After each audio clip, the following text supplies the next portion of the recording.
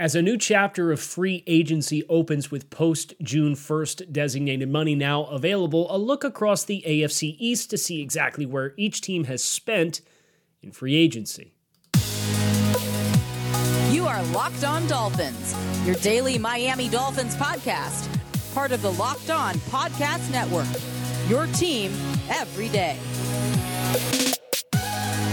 All right, Miami. Welcome to another episode of Locked On Dolphins. It's your team every day here on the Locked On Network.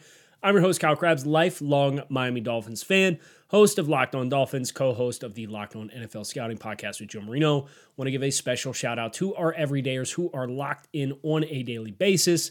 Thank you for making Locked On Dolphins your first Miami Dolphins listen of the day. You can find us on YouTube or wherever you listen to your favorite podcasts. Today on the show, looking at NFL spending, but not just NFL spending, but AFC East spending. We've entered into a new chapter of the NFL offseason with deferred dead money now off the books for players who were waived, be Byron Jones with the Dolphins, for example, freeing up some $13 million in cap space. And what that changes for the Dolphins, well, for starters, they have money to spend and sign players. They just signed 3 of their rookies this morning to their rookie contracts with that extra clearance and wiggle room. Not a surprise that the Dolphins waited to get that done. But now is a perfect time as we get ready for the next push of spending across the NFL to look at the AFC East in its totality and acknowledge where money has been spent for these AFC East teams, because this is one of, if not the most competitive division in football, thanks to the arrival of Aaron Rodgers and the Jets' young nucleus getting better and the presence of the Patriots setting a high floor for what that football team will be, although the question with them is indeed the ceiling. And the Dolphins trying to build on a playoff season last year, and the Bills having 3 consecutive division titles that they have worked with. There's a lot here. So we're going to dig through a lot of this information, starting first and foremost with the spending trends of the East. And I think this is really fascinating. This comes courtesy of overthecap.com.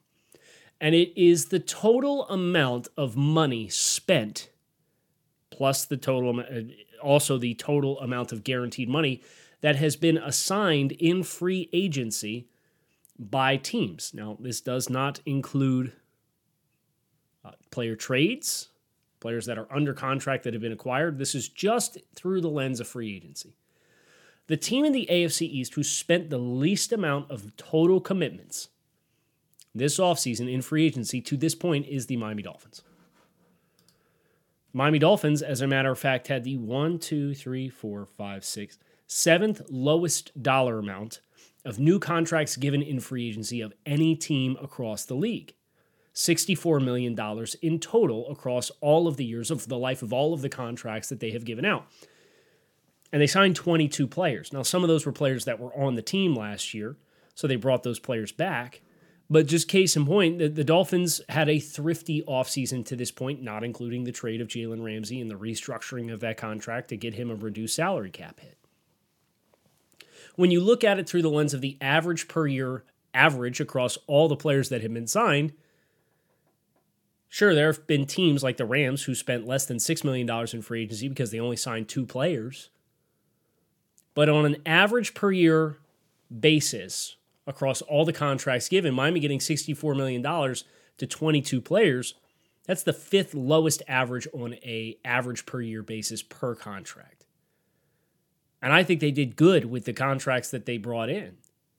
A lot of competition. Again, this was not about improving the cornerstones of the team. The young nucleus of the team is what the young nucleus of the team is. It's getting a more well-rounded team and refining who you want to be with a new defensive system and year 2 of an offensive system.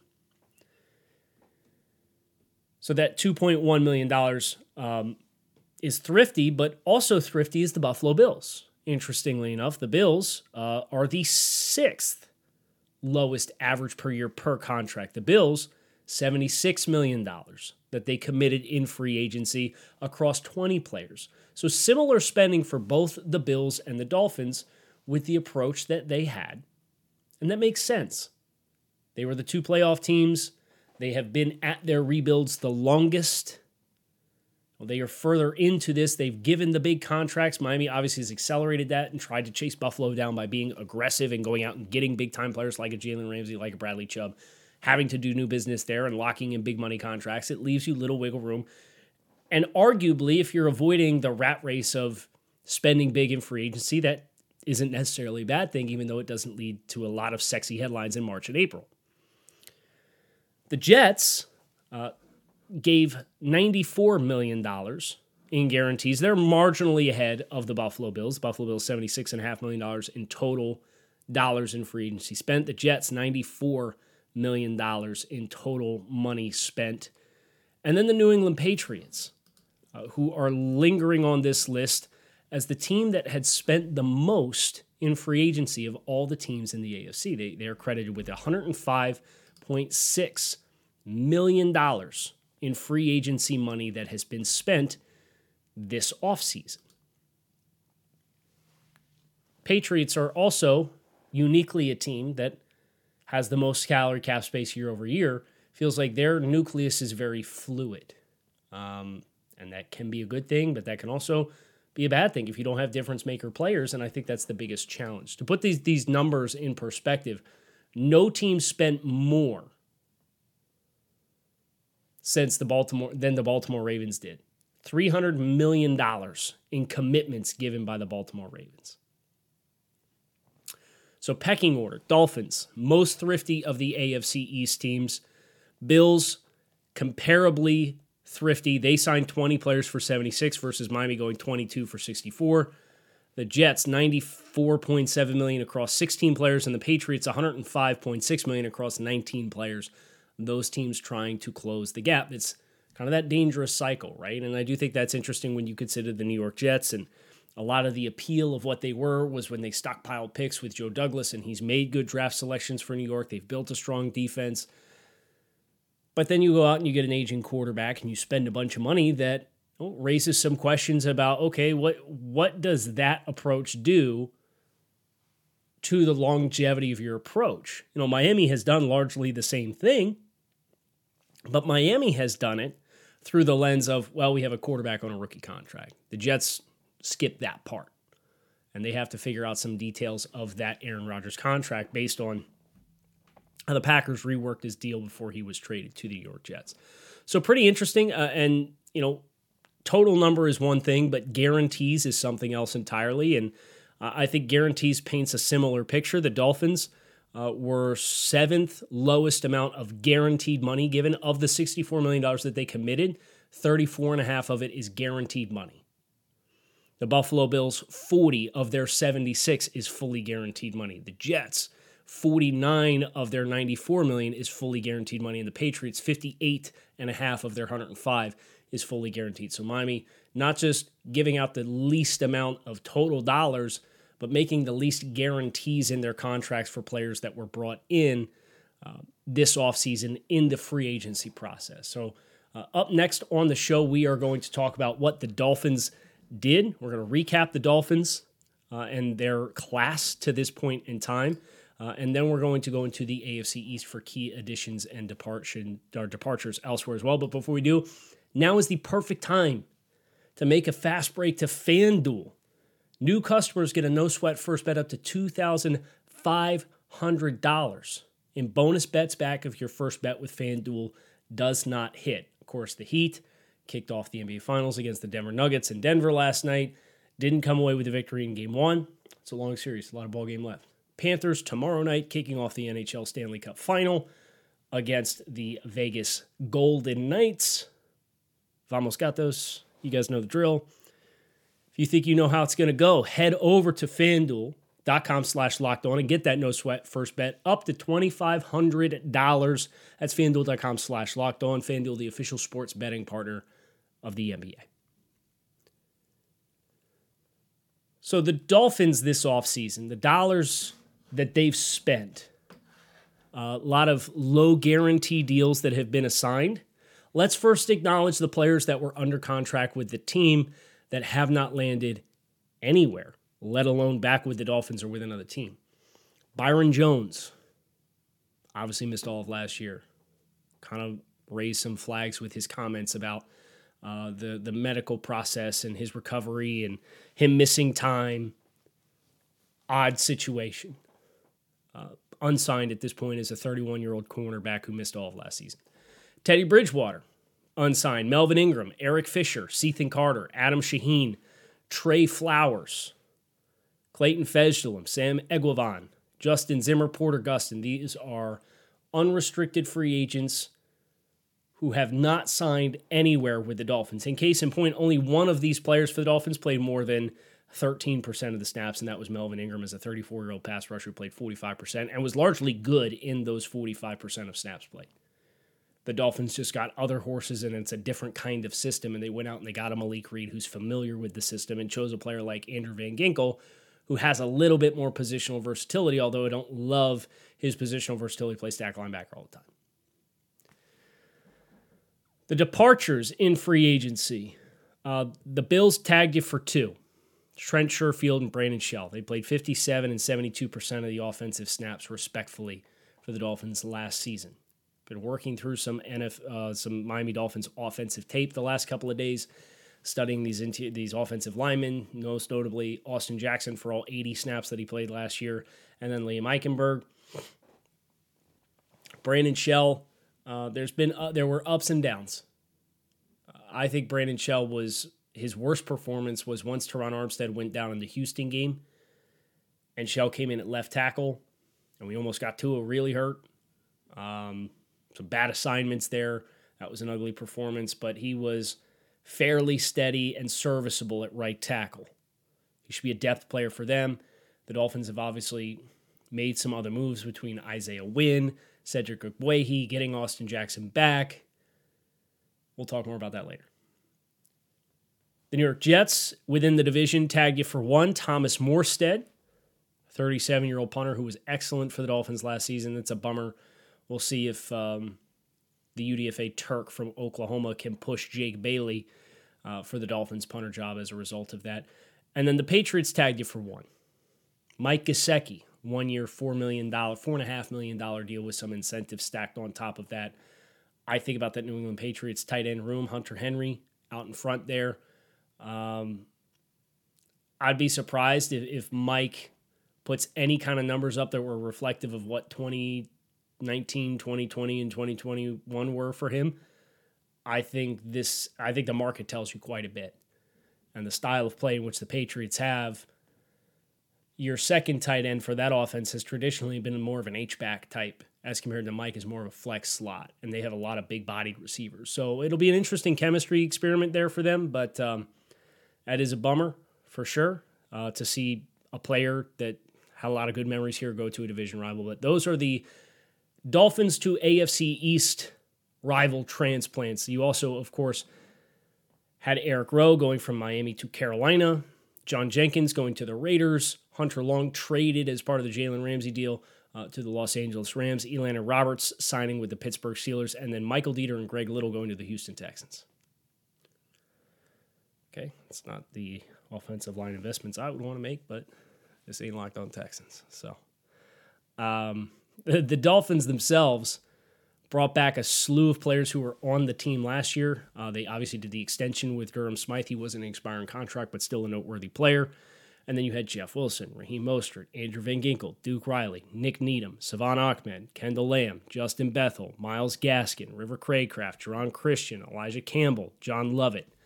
All players that were under contract last year brought back once again. I don't think all these players are locks to make the roster.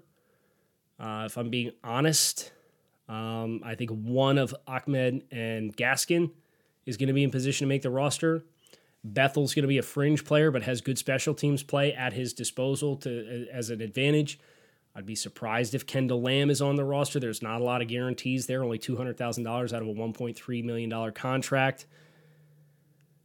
Craycraft, there's no guarantees on that deal. It's $1.08 million. That's minimum. He's a pretty feisty player. I wouldn't dismiss him, but he does have an uphill climb when you can think about Braxton Berrios being brought in and Chosen Anderson. John Lovett, obviously, deck is stacked against him as a second fullback, probably a good practice squad candidate. And then Jerron Christian, was technically under contract. They gave him $352,000 fully guaranteed. I don't think that guaranteed money is anything that would stop you from moving on and moving in a different direction. So a lot of familiar faces back. Of course, the hallmark players are the new players, and Jalen Ramsey, who was traded for, but that is kind of a part of a separate conversation. David Long is your most prominent free agent signing. Mike White. You got 3 guys from the Jets between White, Berrios, and Dan Feeney. You plucked, Cedric Ogbuehi as well as a street free agent who was cut by the team. You did pluck one from the Patriots with Isaiah Wynn. You did not sign any players off of the Buffalo Bills roster this offseason. So a little bit of everything from an AFC East merry-go-round, but not this mass exodus or flip-flop or players exchanging within the confines of the AFC East to an alarming degree. So, and then, of course, you have Deshaun Elliott, Eric Saubert, Chosen Anderson, Tyler Kroft, Malik Reed, Jake Bailey, and Freddie Swain being brought in. And I think the volume that you got, it was necessary. This is kind of where the Dolphins roster construction, it's not there yet, but it does teeter on the type of ideology that you saw the Rams take, which is stars and scrubs, right? You have more than normal big money contracts for standout impact players. But what the Rams had to do, because they drafted well for a while, and then they stopped investing first-round picks. And they kept drafting well on day 2 and early on day 3, and then they stopped doing that well too. What they had was a larger chunk than normal of impact players. And when you drafted well on day 2 and day 3, you had not necessarily scrubs, but you had rookie contract players who were not, oh, this is a top 20 pick. This is hey, we found a really good stylistic fit for what we want to do that's in a skill-specific role, and he's a backup for 2 years, and then we let a guy walk, and he's ready to step in and take it. But the problem for the Rams was once they stopped drafting well on day 2, and that felt like it kind of started when Tutu Atwell was drafted with the second round, and they just kind of stopped seeing the ROI on their round 3, round 4 picks. Then the well dries up, because now you have to go to street free agent types to go in and fill in the blanks. Now, the Dolphins have several years before they have to worry about this in any capacity, because what they did that the Rams did not do was they hoarded draft picks for 2 years. 3 years. They really built up the assets and said, hey, we're going to have an abnormal surplus of draft capital, because law of averages says you're going to hit some, you're going to miss some. But if I draft 3x the average of everybody else from a volume perspective across 2 years, that then gives me a 5-6 year runway with all of those players as cheap contractual players relative to their contemporaries for the ones that you hit on, that then I can still fill in with surplus more than average big money contracts. Now, where Miami will have to worry is 3-4 years from now, how well did you restock the pond? That's the mystery. And that's a discussion for another day, a couple years down the road. Of course, 2024 cap space is tight, but 2025 cap space, you would open up to over $100 million in cap space at your disposal, projected right now. So you got a 2-year window. And who you choose to commit to out of that 2-year window, well, that's going to be the next nucleus for the next version of the team, and you can make adjustments as you need to.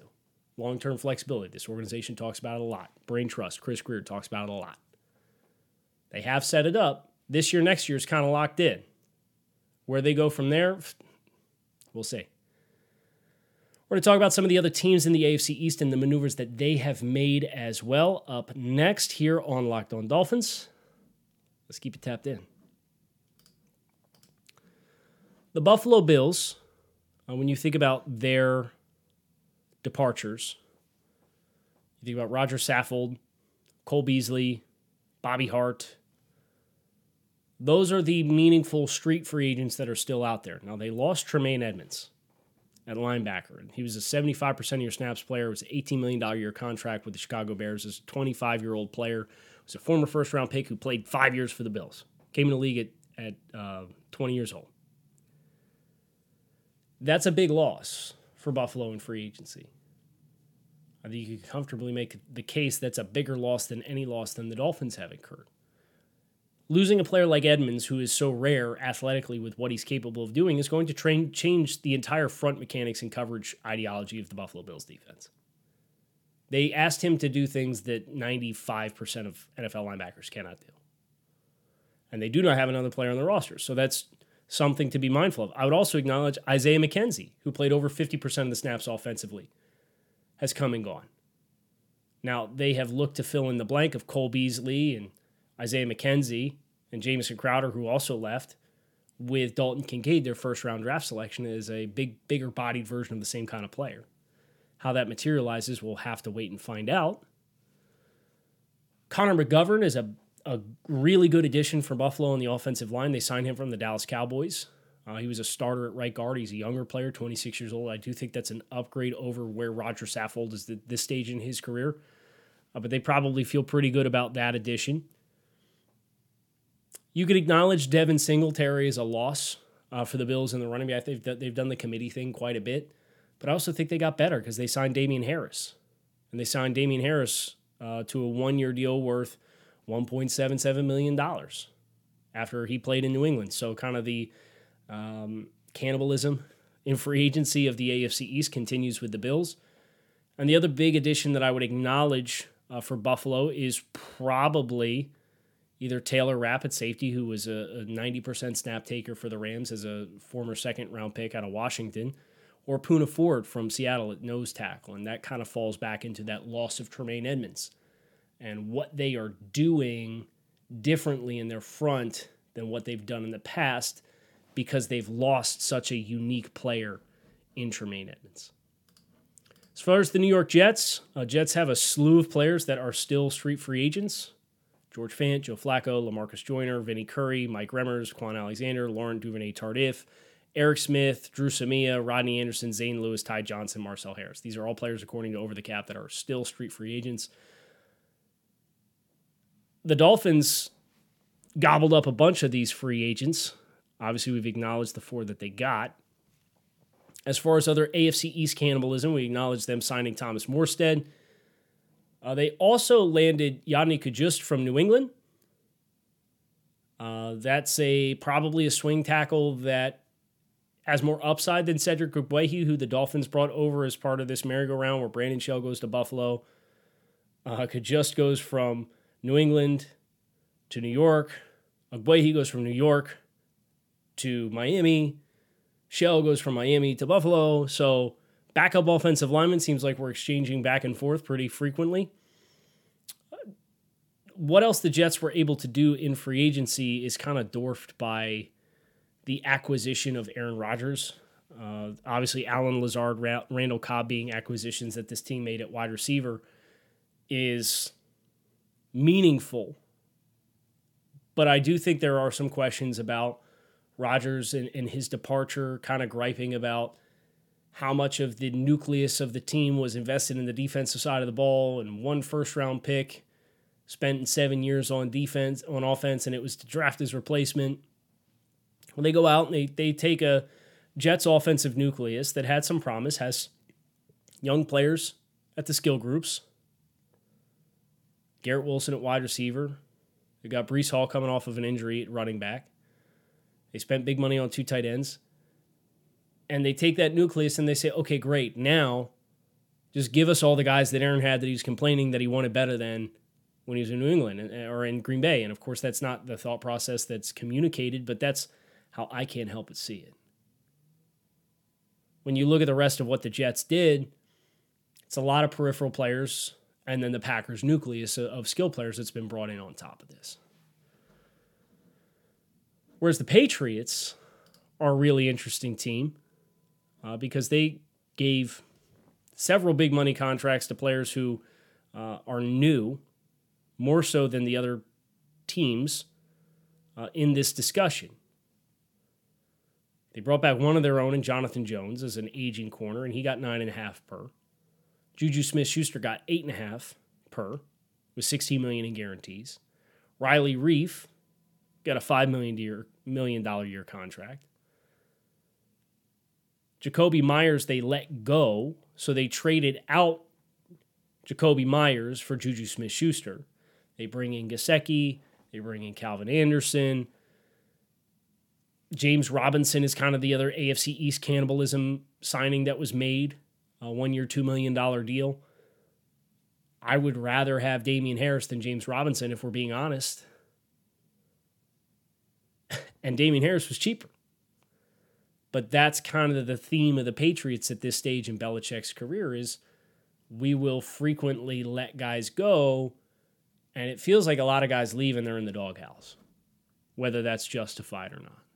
Street free agents the Patriots have at this point is pretty negligible. Marcus Cannon, Michael Pilardi, Quinn Norton, and LeBrian Ray are the street free agents that were on the team last year.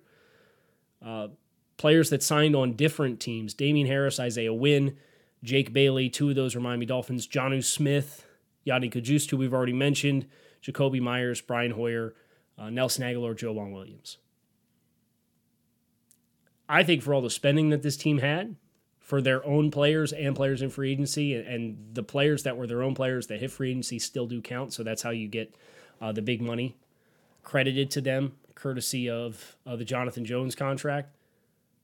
I'm going to be honest, I don't know that this team got any better in free agency with established NFL talent. They made some draft picks. They obviously moved down the board with Pittsburgh. Drafted Christian Gonzalez, who's a helpful different body type, but it's really interesting to see the formula and consider how much money was spent for New England to bring guys in, and then you look at the guys that walked out the door, and I don't know that they're a better football team. This is just how I see it. So that's your AFC East free agency recap and update as we get ready for the next push in free agency here post June 1st. I'm Kyle Krabs. Hope you guys enjoyed the show. Keep it locked in right here on Locked On Dolphins. It is your team every day here on the Locked On Network. You can find us on YouTube or wherever you listen to your favorite podcast. Shout out to the everydayers that are locked in with us. Have a great weekend. I'll talk to you all again soon. Fins up.